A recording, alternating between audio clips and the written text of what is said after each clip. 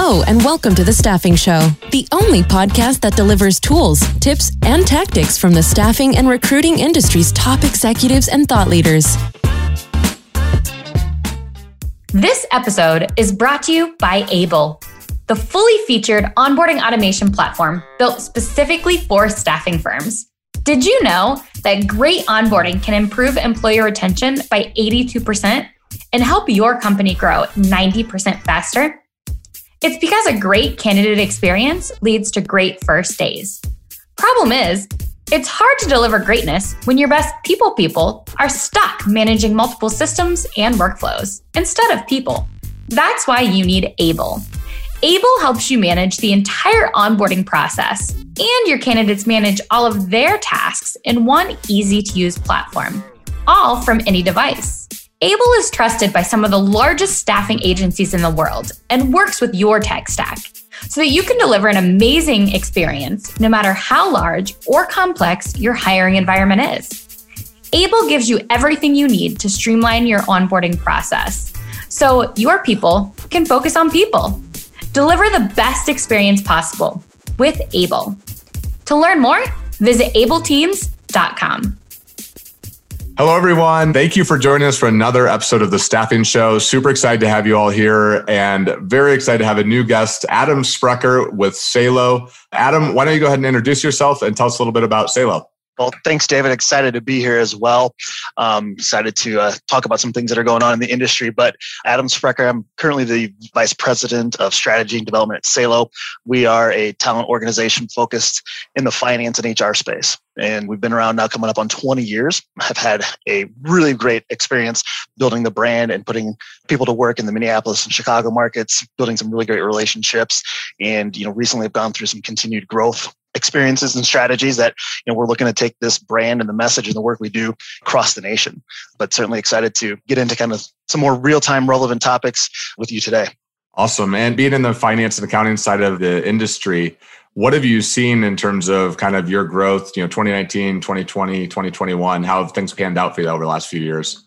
Yeah, no, great question, because it's been a little bit of a roller coaster, as I'm sure many have experienced. 2019 was, in our firm's history, our best revenue year ever. We had an amazing year putting people to work, connecting talent and solving business problems for our clients. And it teed up what we were looking at and super excited for a 2020 to be an even better year. And then I think like most, right, COVID hits and we're kind of put in a position of saying, all right, how do we keep it all together? And went through some tough transitions as the market just did what it did. But super excited that the way that our teams came together, leaned in with each other, we came through the summer months and started to kind of turn the corner into fourth quarter. We really started to see the ability for us to do some work differently, to continue to find really meaningful work for our consultants. And certainly everyone had problems they were trying to address and solve last year, but to connect them, put it together. And that really continued to snowball into 2021 here. And as we sit here a couple months into the year, having another phenomenal start to the year. But again, that all real comes back down to and signals the strength of our team, but also the talent that we continue to be able to identify and put in front of our clients to solve their problems. So from a revenue standpoint, again, looking at just hopefully, knocking on wood here, another year where we're setting some records for the organization. But the thing that matters most for us in that is that's an output, right? The thing that matters inside of that is that means we're putting a whole bunch of people back to work. And that is just a really fun story to talk about. Awesome. And if you're open to it, we share what is your growth rate? I've been coming off of 2020 is a little bit unique, but maybe from 2019, are you guys expecting to go beyond that now? Or what's your growth rate look like? Yeah, absolutely. I can say right now we're about from where we ended 2019 and where we think we'll end 2021, probably somewhere at 20+% growth awesome. at a minimum. And so that being able to sit here today, 12 months ago, we were singing a different tune for sure. So to be back in a position now, 12 months later, and what that brings with it, those are just, they're brings so much opportunity. And that gets us really excited. Absolutely. And how big is your team size, or how many contractors do you have in place in any given day? Sure. So right now we're kind of from both on the finance and accounting and HR standpoint, roughly about 550 consultants out actively doing work, and kind of ebbs and flows a little bit but that's a lot of people working that many of them weren't working 6-12 months ago. So to be able to talk about that and the impacts that they're all making across the numerous organizations and different initiatives and things that they're supporting and leading, it just means that kind of the world in general, like we're getting back to it, right? Things are coming around. It really does. Feels like things are normal, are getting back to normal, getting very close to it anyways. So one of the things you mentioned there and seeing 20% over 2019, that growth is pretty strong. What is Salo doing differently? What is kind of your approach that you think is making it so you guys are seeing that growth? Yeah, well, there's two key things. So it's one thing that we're doing the same, but then the one kind of key area that is a little bit different. So the one key thing that has stayed the same is we are an organization that from the foundation, our two owners and co-founders, Amy Langer and John Folkestad, right? They really believed in that whole notion of the relationship over the transaction. And that can be really cliche in our industry. I get that, but I've been with the organization for almost 14 years now. And what drew me to the organization and what's kept me here, what I know got us through last year, and what is propelling our growth is that focus on those relationships for the long term, not just transactionally today. Hey, can we get someone to work? Can we make another buck? That when you think long term, when you think more in depth, that causes you to stop and really evaluate, what are you doing? So that focusing on the relationships hasn't changed. What has changed and what will continue to change is how we engage in those relationships, right? We've moved from the days of that really meant sitting down face to face and doing work together that way versus now, we're looking at how do you leverage Zoom or Microsoft Teams to get more work done? How do you look at different tools in your tech stack to create automation? And when that automation creates a really good experience and it adds value to a relationship, how much farther can you actually take it? And how much of a broader reach can you go? Because an individual human still can only do so much. When you start to combine those two things together, that creates a really powerful growth opportunity.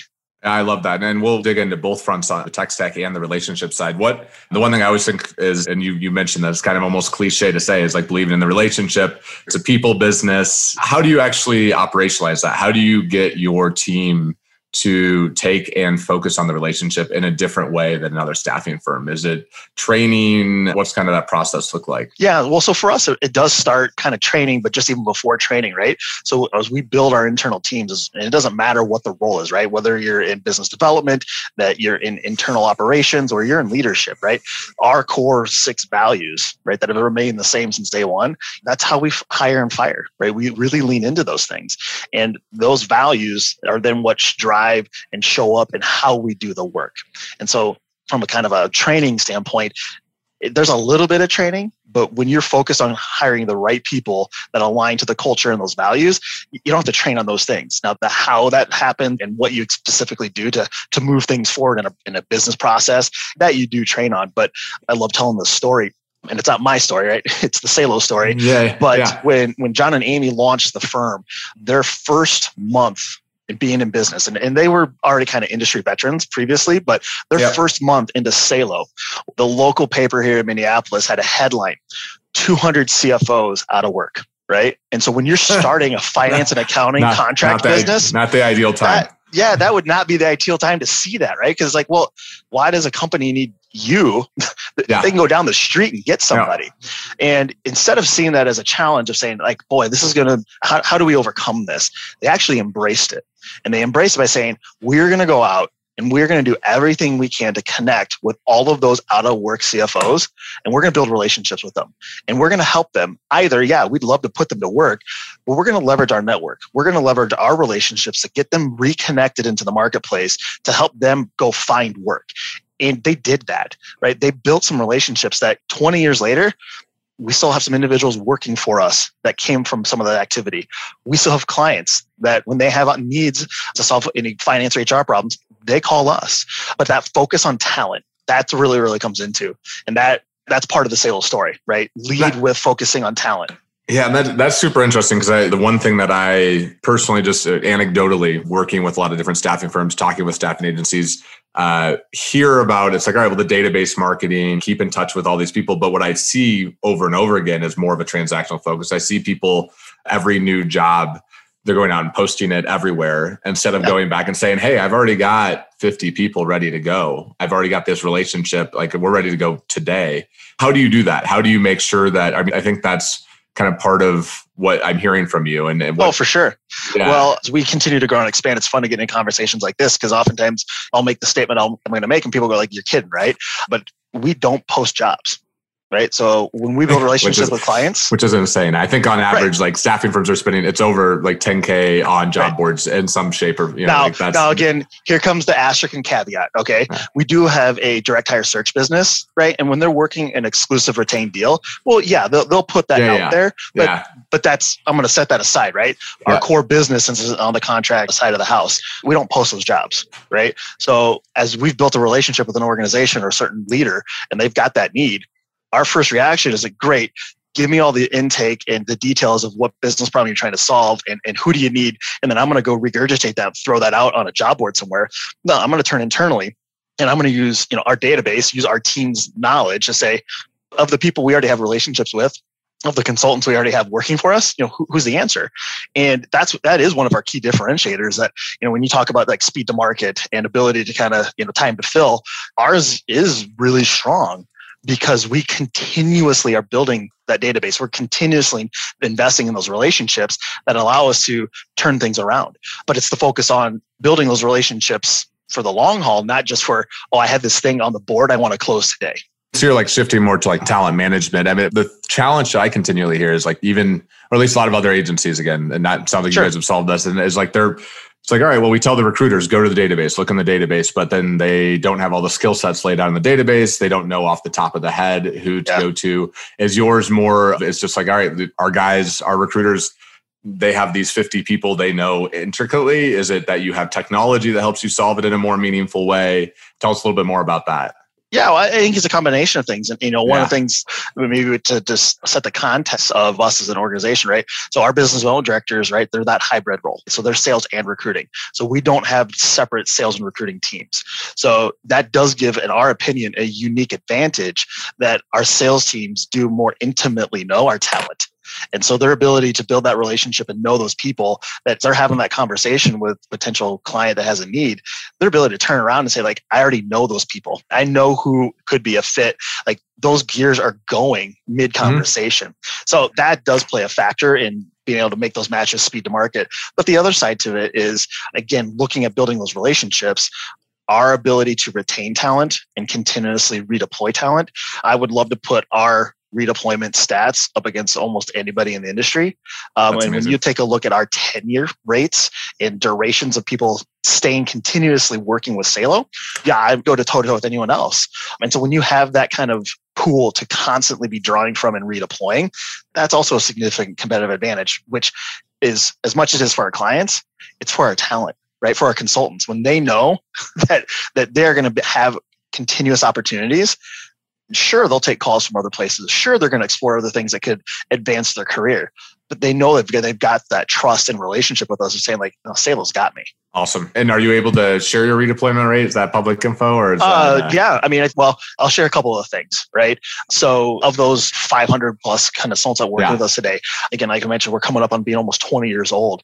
We've got 15 consultants that have exceeded their 15-year anniversary with Salo. That's and these were individuals that, had a 10, 15, 20-year career in finance and accounting before coming into this, right? So they've definitely had a kind of a second career in consulting doing this work. We have the number, I think right now, still north of 75 consultants that have been with us for more than 10 years. That is wild. And I think it's 120 or 125 that have been with us more than 3 years, right? And that's even through all of last year. So again, our ability to build that relationship and say, this is the way you want to engage work. This is where you're going to find meaningful work for you to continue to advance your career, have new experiences. You can do it continuously, right? The shift and the pivot from the kind of what was the stigma of the contracting industry not that long ago of like, well, that's the place that job hoppers go. That's where people that can't find full-time work go. We're helping change that narrative. And there's a lot of other firms that are doing the same thing. And the industry is kind of pivoting to say like, no. You want to find really awesome work. You want to find really cool projects to kind of sink your teeth into. You do it through doing project-based work. You do it through consulting and contracting. You don't do it by going into a regular full-time role. I love that. That's great. And one of the things that you also kind of touched on there as well, and the fact that you were saying automation is kind of the other arm of what you guys are doing. Yeah. And I know that you guys are heavily focused clearly on the candidate experience. You wouldn't have people with you for 10 plus years if you didn't care about the candidate experience. How are you using your tech stack strategically to kind of improve the candidate experience? Yeah, well, this has been a fun journey. Specifically, the last 3 years, we've made some pretty intentional organizational decisions around investments and spend, but also business process, all focused on that candidate experience. So we're a Bullhorn shop, have been for coming up on 10 years now. So we are absolutely kind of at every opportunity taking a look and saying, okay, what can Bullhorn do for us to make that a better experience, but also drive the business? So that has been, I think, for us, kind of a key thing to say, let's make sure the systems we're getting the most out of the systems. And that's a never ending journey, right? You're always going to be learning, getting more, but we've surrounded ourselves with some of the other, in my opinion, kind of industry's up and coming best of other tools. So we've been with Sense now for almost 2 years. So both from a texting platform, but also an engagement platform. So, automations and surveys and those pieces. We've recently introduced the organization, again, because of the wealth of the database we have in Bullhorn, wanting to use that more, introduced Sprecher, which is kind of an up and coming marketplace partner for Bullhorn. We've done that piece to it as well. And also, I think like a lot of organizations had to kind of rethink, hey, if we're not going to be in the offices all day, every day together, which nobody has really for the past 15 months, right? Yeah. Like, how are we going to replicate those in-office experiences and how we got the work done in a completely virtual and remote way? And so we're a Microsoft shop, but there are countless number of apps within the Microsoft product world, especially, for those that have migrated from a data analytics standpoint using Power BI. We have got so many different dashboards and automated reports that our teams can, at a finger's tip, whether it's on their cell phone mobile device or obviously in front of their laptop, get insights to where am I spending my time? Am I doing enough of the right activity? Am I able to achieve the things that I want to achieve? But also then connect that back into our other tools and have a kind of end-to-end fully integrated tech stack. I think that's some of the challenges that I hear in other organizations is like, we've got all these tools, but they're not talking to each other. They don't feed each other. And I have to go here to do this, and then I have to go over here to do this. And that time and lack of efficiency is it's a drain. Yeah, I completely agree. And I hear from a lot of agencies that the Bullhorn marketplace is one of the benefits with Bullhorn is you get the kind of full thing out there. Anything else that you kind of in terms of how you guys are operating with Bullhorn, anything else you guys are doing unique within your tech stack or how you guys are using technology to approach candidates or improve recruiter efficiency? I don't know if it's unique to other industries, but I think just the consistency, right? That has been one thing for us that over the last 3 years of understanding the value of when we do something the same way over and over again, like the value that creates, that from a candidate standpoint, I know what to expect. Right. Mm-hmm. I know when I get this interaction, I know when I get this communication, I know when I get this call, I know what to expect. And whether that's Sally in Chicago or Billy in Minneapolis or now Cody in Denver, it doesn't matter, right? Like they know what that Salo experience is, and the consistency of using that tech stack the same way across teams, across verticals. That really makes a difference, right? Because again, you hear those stories, and I started my career at Salo actually in the business development role. So I did the job for 5 years, and I remember the stories of people saying they called me on a job and then they never called me back. I have no idea what happened.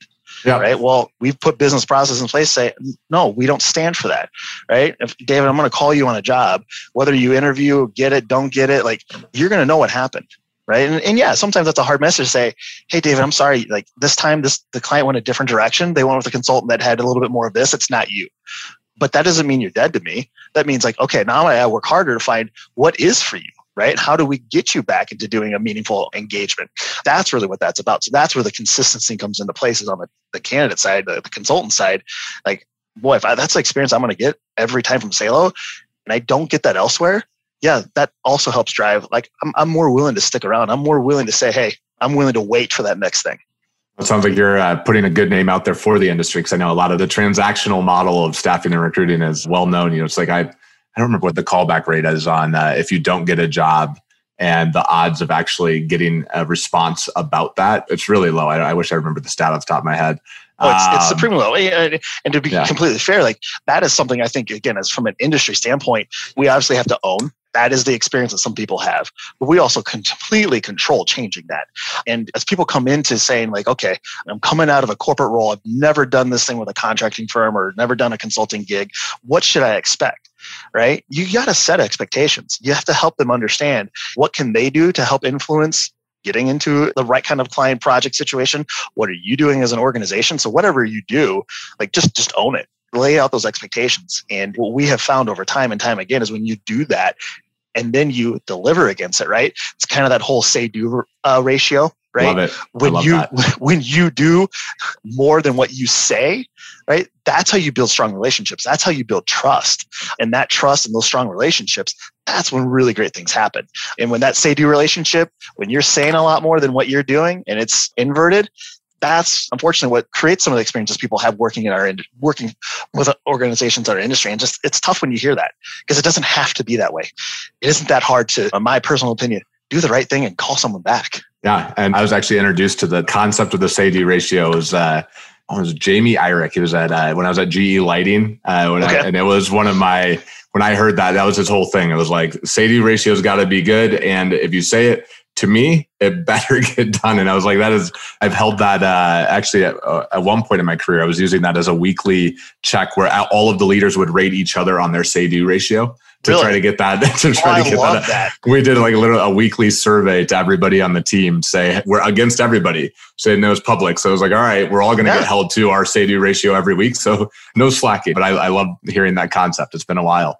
So I'm going to shift gears here a little bit on the questions. And I want to know a little bit about how you got into staffing. And then I also would love for you to touch on, I saw that you were part of Ameriprise and United Health Group. So you actually kind of come from the other side of the industry. And so I just kind of like to know a little bit about your background and kind of how you got into this industry.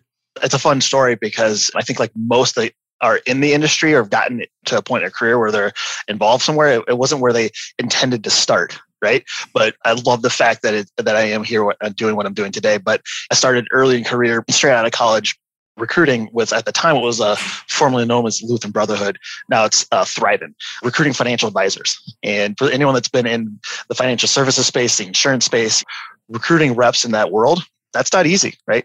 There's a lot of other more challenging things to recruit for, but trying to convince someone to come sell insurance, sell mutual funds, that's not an easy sell, right? And I think I was approached by Ameriprise at one point. I think in college I might have had some conversations with them. And especially when you're trying to sell someone who's established themselves in a career to come do it completely on commission, like that's not an easy pitch to sell to someone. So I had some amazing experiences though with some great mentors and leaders, right? And a lot of things of how I look and approach how you build relationships, but also just from a business standpoint. I had the very fortunate opportunity early in my career to be surrounded from some leaders that were able to help me kind of learn some things through my experiences, both things that didn't go well, but things that did, to say, okay, hey, how do you look at that and say, what do I do different next time? Right? Versus just like, well, that was a fail. And you just move on from it. All right. So this whole concept of reflection, that out of the gate, as much as you want to be perfect day one, you're not going to be. So how do you just be okay with that? So just some really great lessons there. Did that for a handful of years, and actually was then introduced to an RPO. I was part of an RPO, and that was where I got my real first kind of in the industry talent acquisition space, working both supporting Ameriprise and United Health Group. And those were in some of the heydays of those organizations in the kind of mid 2000s, where we were doing 15, 20,000 hires a year. Right. And you are just a machine cranking things out. And that was where I first kind of got an appreciation for the value and the importance of good, strong business processes, right? Because you don't attract and hire and impact that many lives if you don't have that in place. So I did that for a number of years, got to a point in my career where I said, okay, what do I really want? And what do I want to take these early career lessons and do next? And just very fortunately, again, got connected to Salo. And got connected to a leader here that said, hey, I see something in you where what you do and what you're energized by is what we do, but you just do it a little differently. And took kind of that leap to say, all right, let's give this thing a whirl. Kind of at that point in time, Salo was 5 years old. It had definitely put its stamp in the Minneapolis market and the finance and accounting world. We were just getting our HR business going. We were just getting that side of the house built up, and said, come help us build it. and took that leap, and so happy that I did. The last 14 years has been nothing short of an amazing ride with some really awesome experiences. And as we've continued to grow here in Minneapolis, but expanding to Chicago over the past couple of years, expanding into other markets, and really kind of taking what we do and saying, there is a different way for us to help influence how people find meaningful work, how people engage. And, I do it differently in my role now today, but no less excited about the fact that, hey, there's a huge opportunity for us to make some really positive impacts. I love that. That is a great story. It sounds like a solid experience to help you kind of lead and move things forward at Salo. One thing that you touched on there that I would just love to know is the reflection component of learning and growing in your career. Do you have any specific habits or processes that you put in place to make sure that you're doing that or anything? Absolutely. The one thing for me, but just personally, but I think in business is, extremely critical. It was those early lessons really started the focus for me of always starting with why. You have to understand the why and really connect with the why behind something to make anything work.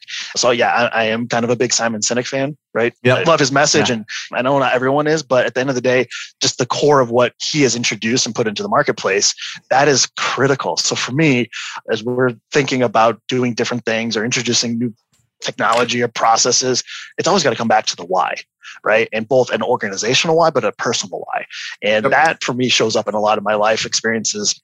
And whether that's with my family, the things that we do, the places we go, or other organizations that I'm involved with, or where I spend my time, and then certainly at Salo, I'm known as the why guy, which also kind of brings with I'm always the guy that asks 10 more questions, right? I'm always the one to say, I thought we already decided this. I'm like, yeah, but did we really get to hear, right? And did we really answer this? And in some instances, like, yeah, we did, we're good. Like, okay, great. We can say we did our piece. But then there's other instances where it's like, you know what, you're right. We haven't connected that back yet, or we really haven't kind of made sure we've covered those bases. And oftentimes when you ask that next question, right, and one more question, you can see some things differently and get to different outcomes. And again, I take a look across our industry. That I think is sometimes because of the pace, right? Everyone's just moving a mile an hour, got to fill the job. The client has a need, got to get someone to start tomorrow. It doesn't allow space to ask one more question, right? To really do some work to confirm this makes sense versus just like, I'm moving fast. And so there's a tug and pull there on that in the business that we do day in, day out. But for me personally, and I think part of what makes us different at Salo is, we're willing to take the time to pause and ask that question. We're willing to take the time to say, why didn't that work? And say, how do we do it better and different next time? That actually leads pretty perfectly into the next question, which is, I noticed you guys have done rebranding recently, and you're talking about making work more meaningful. Why? Why? That's a great question. We believe, right, that everyone should be able to be in a position where the work they do, where they show up, is something that really connects with them. And they really are able to kind of unleash their potential, right, in the world, and not just on the job, but then just anything else that they're doing. And, you can pick your study, right? There are hundreds of studies out there, and the past trend is 2 to 3 years. And anywhere from as low as I've seen 10% to 40, 50% of the workforce is not engaged in their work.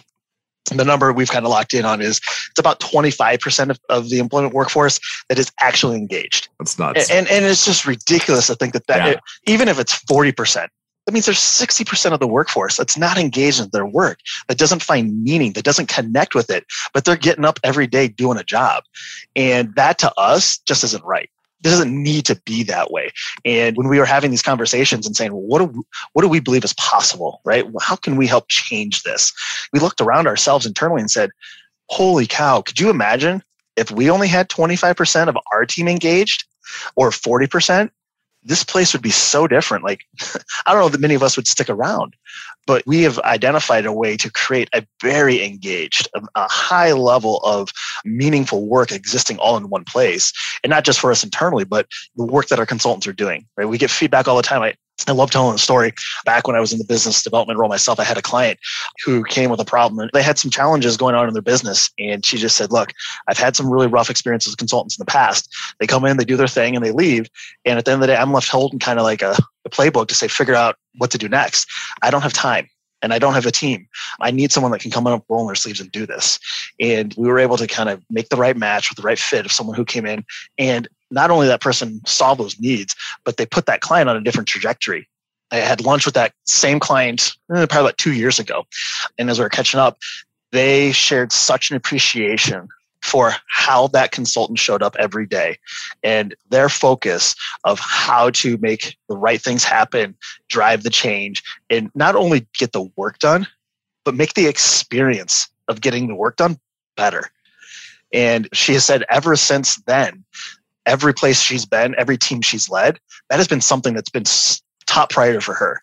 It's not about just getting work done. It's about how we get it done together.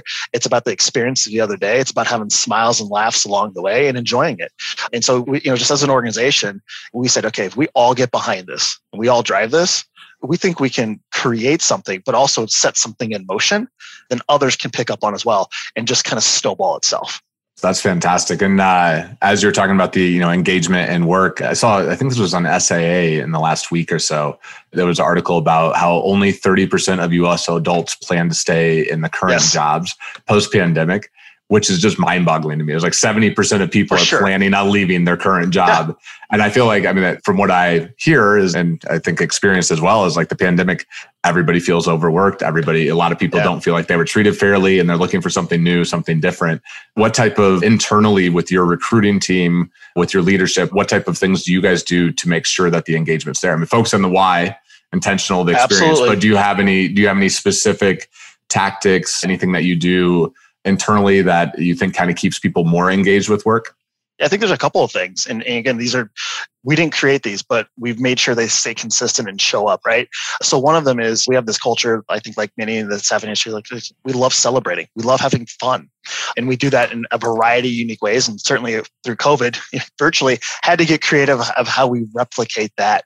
But taking time to laugh and just connect as a community, that's one of them, right? So if you're not in some way, shape, or form, building intentional time into a week, a month, some regular occurrence to just have connecting time, right? Not working on a project, not trying to fill a role, but just bringing people together to connect. And that connecting time for us and focusing on those relationships internally and strengthening those across teams, across departments is critical.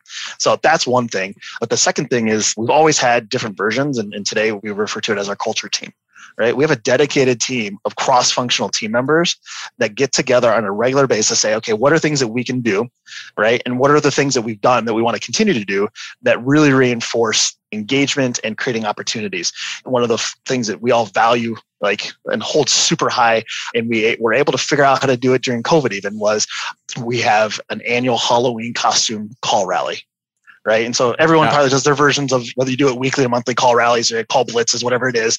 But we have had a long standing tradition of, and it's evolved over time, but now it's got competitive, right? Where teams right, or groups of people will say, we're going to come to and show up and do it like better than anybody else. And I'll tell you probably 3 years ago, I don't know how and when this one will ever get topped, but the team that came to the table, they came fully gold body painted out, and they mimicked being sports trophies.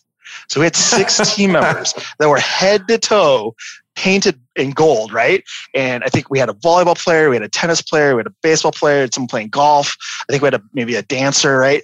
And they stood on these little boxes, right? Those little trophy bottoms, and it was amazing, right? And other teams that worked really hard and had some really creative ideas and had some really cool costumes all showed up and were like, they win, like they wouldn't even have a chance, right? But things like that, and a few other things that kind of now are part of just a culture and the experience of working at Salo, that we value that so much. And so those connecting times, it's those relationships, it's those experiences that when you do get in the crux of, we got to get this done, we got to push a little bit more. This isn't easy. This is hard, but we can rally around each other and we can lean on each other to get through it. It's all of that comes together and creates that. And then when you do get through it, when you do have those wins, you just kind of repeat. You go back to celebrating. You go back to acknowledging what you just accomplished, but then you look ahead. So, for us, those are some things that just, again, I personally value. I know across the organization, everyone that's here, just they lean into those things. They have a lot of fun. Oh, that's great. That's a great story as well. I think you might have to share some of those pictures. I would like to see. If anybody wants to go back in time in the Salo Facebook page, feel free. Yes. I'm sure you can dig them up. Fair. So circling back on the rebranding, which I love the tagline you guys have put in place. I know a lot of the listeners are thinking about rebranding. People are thinking about their digital marketing in a different way and in the last year than they have been historically. What was kind of like the process that you went through and the outcome that you're seeing? I know you're only a couple weeks into it, but things look pretty sharp, and just kind of want to learn a little bit more about that. Well, I appreciate that. It's been fun putting that out into the marketplace, but this has been probably in total a 12 to 18 month journey for us, right? Because it started pre-COVID. We were already kind of down this notion of saying we have such a really strong brand equity, but we believe we can kind of elevate it and enhance it a little bit more. When COVID came around, we took a pause and just said, okay, we got to focus on keeping people working and finding more work for them. So we'll get back to this whole brand refresh thing. So when we were able to pick it up last October timeframe, the conversations that we came back to were saying the world's changed, right? We just all came through what we all experienced the previous 6 months of COVID and said things that we thought were possible in some instances, we've already realized. And then there's some other doors that have now been kind of unlocked for us to figure out. And so that really set the stage for saying, okay, what's possible, right? And so when you take a look at the brand right now, there's a whole lot of possible and possibility language, because that's our belief, is saying anything's possible, right? Now, how you get there, what it's going to take, those are the harder conversations. But saying, no, we can't do that, or no, we shouldn't do that, or that won't happen. We just have a fundamental belief as an organization. It's like, no, have the conversation, lean into that. And there is a way to make it possible. There's a way that as you're doing it, the whole hashtag make it meaningful, you can also enjoy it, right? Work is work, but you can have fun along the way. And you can really kind of lean into that and make it something that ultimately that experience, right? That it's the journey, not the destination. It's both, right? It is the journey and it's the destination. I love that. And I think that that's a big part of our brand is we want people along the way to have truly meaningful experiences, but we also want to get them to a better spot. We also want them to get to that next level. We want them to experience this thing so they can get to the next thing. So yeah, enjoy it along the way and celebrate when you're there. So that's a lot of what we believe is possible with that brand, right? And the way the world works, just virtually, the whole conversation around hybrid, but also people moving into the contract space, people moving into doing, I'm not going to spend necessarily 10, 15, 20 years with one organization kind of doing the same stuff. I want different experiences, I want different variety. Yeah, great. Like how do you create a structure that is what it is, and that allows people to move through the course of their career to have those different experiences. So that was some of that conversation and the essence of what we believed is who we are, and also a little bit more of where we want to continue to aspire to be, and set that out there to the world to say, come be a part of it with us. And throughout that process of kind of, digging into who you are and just the full rebrand, what are some of the lessons that you learned or things that you wish you had known going into that effort and exercise? Yeah, again, that whole reflective tone here, right? Which is super important. But I think one of the important things that we learned was, and like probably a lot of organizations, there's a lot of things we thought our consultants and our talent thought about us, and a lot of things we thought our clients thought about us, that when we did that kind of voice of a customer, we learned some things, right? That it would have been really easy to ignore or not recognize and set us down a certain path. But by engaging in and seeking a ton of insights and giving them opportunity to give feedback in a different constructive way about the brand and about where we were going, we learned a few things of saying like, hey, yeah, our whole valuing how we value the relationship or the transaction and how that is a differentiator for us. Yeah, that's true, right? We heard from our consultants, we heard from our clients that we can tell a difference between you and ABC firm. Yep. What we learned that we maybe didn't know, or maybe we had a different thought process around, is saying there's more opportunity for us to get better. Yep. Right. And so it's like, oh, we thought we were doing a really good job. Well, we were, but we have to get better at some things. So that feedback that came through that helped propel some different things that we're doing now today to improve the business. So that definitely was what we learned. Your question about what I wish we'd have known going into that, I think we were super ambitious initially on our timeframes. This is one of those things that, because it is knock it out in 3 months, brand, right? Exactly. You've got to give yourself some space to let things kind of percolate a little bit. And we're like a lot of other, I'm sure, organizations are just like, okay, drive, get it done, performance, results. Let's do it by this date. It's like, yeah, that's not how this work really works, right? Because there's so much emotion that plays into this. And when you're asking people to contribute in an emotional way, you have to create more space and time. And that would be a lesson for me, for anyone else that's looking at going through some of this work. If you think you're going to knock this out in 3 months, I would encourage you to think about, okay, where inside of those 3 months have you built in intentional reflection time, or time for as you hit certain milestones or really critical parts of doing the work, that then you can take time and say, all right, is this really what we want? Does this really capture all the things that we need to capture? And if you can do it in 3 months, God bless you, go for it. But we found out quickly, this is going to take a little bit longer, and that's okay. Yeah. And again, second that completely. And the one thing that was interesting is you talked about the voice of the customer and coming up with kind of new insights from that. I was just talking to a friend the other day about how valuable it is to get on a support call and listen to a customer, or actually go through the experience of what your customers are, or what your candidates are, and actually understand that whole process, and how quickly you can learn things that you did not think were realities about your brand. And with that, I'm always intrigued in kind of the marketing side of the process for going in and digging into the voice of the customer. Are there any things that you can share about how that process, how you went through that, or what you used to kind of get the results back? So I think one thing we did, our marketing team did a fantastic job through this entire process. But if you only look to those that know you well, you're missing a whole lot of really productive insights. And so as we went through that process, it was, yes, let's talk to those that have been here forever and that love us and that want to stay with us, both on the client side and on the talent side. But let's make sure we go talk to those that maybe didn't have a great experience with us, because believe it or not, that's happened, right? So we need to learn from them of like, why didn't it go well? What could we do better? And then there's a whole segment of the market of, by no means do we have the market penetrated and captured. We got to go talk to some people that don't know us or have chosen to not work with us, right? And we've never done business, whether again, talent side or client side. And so by kind of creating a more holistic view of the marketplace of who is Salo and why do people work with us or choose to not work with us, that was so valuable to us, right? And we could see themes emerge in all the different segments, and we could start to begin to find ways to connect those together to say, okay, well, this is how we're going to work to be stronger here, or here's where we're going to work to create better connecting messaging here, and here's what we can't lose sight of that we need to continue. And so that full holistic picture was extremely valuable for us. That's great. I feel like so many businesses, when they'll do a Net Promoter Score survey, and they'll do one of two things. They'll either come get it back and only focus on the positive, ignore everything else. Or what I think is almost more frequent is they'll only focus on the negative and not even, it's like, all right, well, we got to fix all the bad things. It's like, well, you should also figure out how to replicate the good things. Yep. you gotta, that sounds like you went at it with a really smart, strategic, holistic approach. I love that. And it's interesting you bring up the NPS thing really quick, because there's a ton of value for it. But NPS should be a data point. It should not be the holy grail.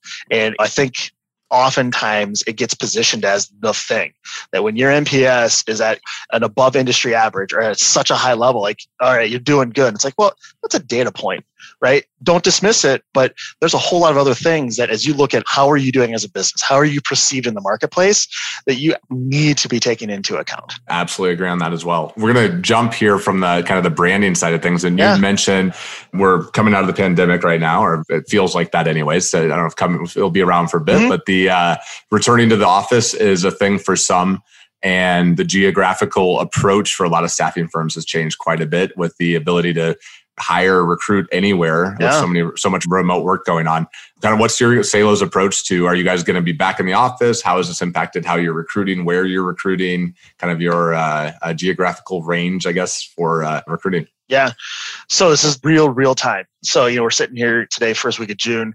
We just this week, we have two physical offices, one in Minneapolis and one in Chicago. We just reopened those offices for all of our team members on a voluntary basis through the course of the summer. We want to give our team members an opportunity to be back and leverage the offices. So I think like for most, right, it's been 15 months since we've really been in our offices and used those.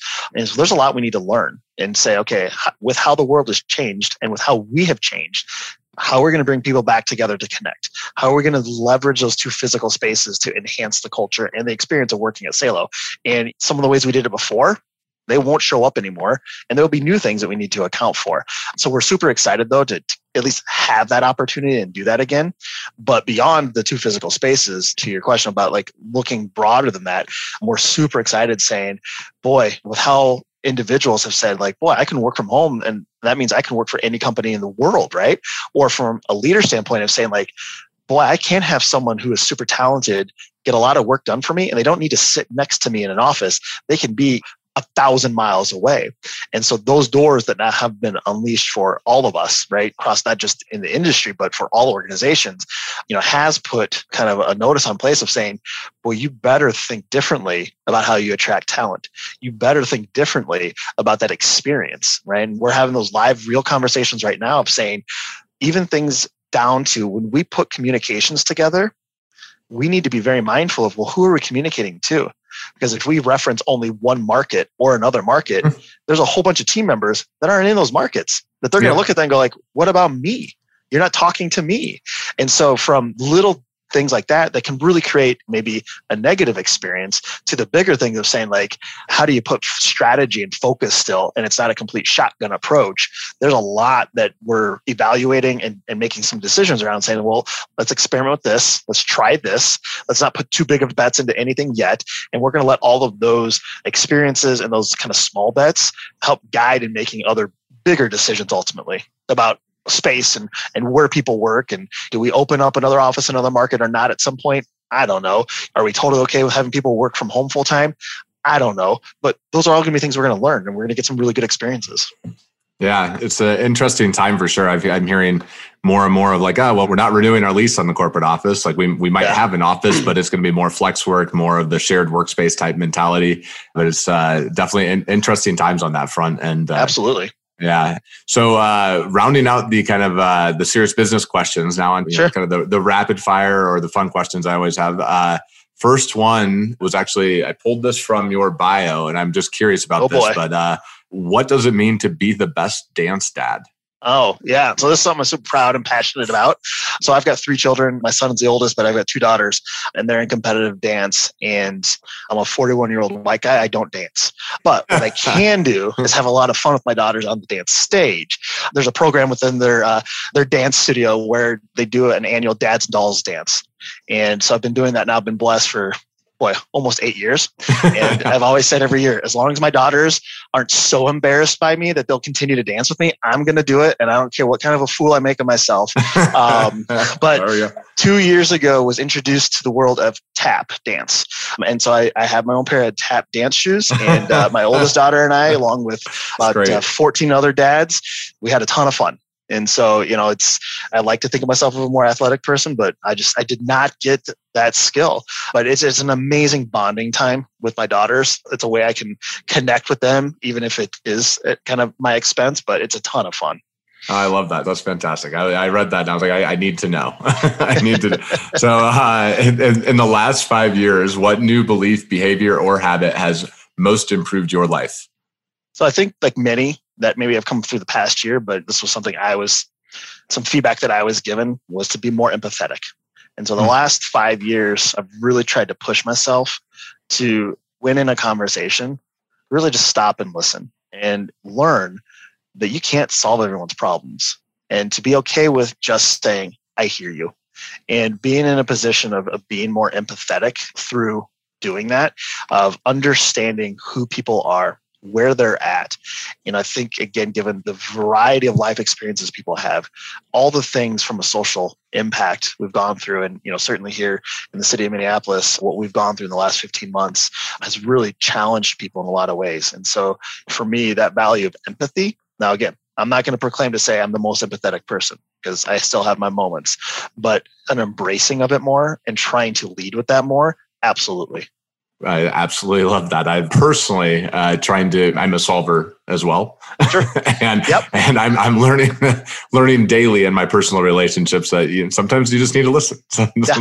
Listen and let it be and move on. So what is one of the best or most worthwhile investments you've ever made? Could be an investment of money, time, energy, etc. listened to some other podcasts, I kind of anticipated this question, just being completely honest. So I was like, what am I going to say? And it hopefully isn't a cop out of an answer, but I think for me, it's a collection of life experiences. My wife and I, we have really put an emphasis on life moves so fast. Our kids are at an age where they're going to be gone here in the next few years. Well, hopefully, we'll see what happens, I guess. But as long as we're still together, we want to have some amazing life experiences. And so whether that means traveling, whether that means more game nights at home, we've put such a value and emphasis on life experiences over other things. And so for us, from an investment, it's taking some financial resources on times. It's certainly taken a lot of time, but the investment into life experiences and having those memories and those bonding moments, right? Because you truly you don't get that time back. And that would be other valuable feedback and learnings others that have gone through those transitions in life have given time and time again of saying, make the most of it. And so we've tried to do that. And that is a mantra that I'm trying not to carry forward to others that are maybe at a different point in life with themselves or their families, are saying, you don't get that second chance often, if ever. And certain life experiences you can't recreate. Take advantage of them, make the most of them. And so, opportunities to be the best dance that I can. Yeah, absolutely. As long as I can continue to do those things and be involved, I'm going to be there because those are memories and those are life experiences you can't recreate or get back. And so that is super important for me. Oh, that's great. What is the book or books you've given most as a gift and why? Yeah. So Essentialism is a book that I just absolutely love. Again, oftentimes I can or be involved in situations where it can get really complex, super fast and super easy. But if you can take some steps and try to break it down and make it a little bit more simple, but not only just do that in your daily business life, but look at the rest of your life. The concepts of what do you really need, right? Versus what all you have. And what are the things that are the foundational elements to creating a really meaningful life? And I think Greg does a fantastic job in his book of laying out some tips and strategies, if you will, and recommendations for all of us that are simple things. And then, there are some more challenging things that really will lead to kind of focusing on the heart of what really matters most. Great answer as well. And last question here. What is an unusual habit or absurd thing that you love?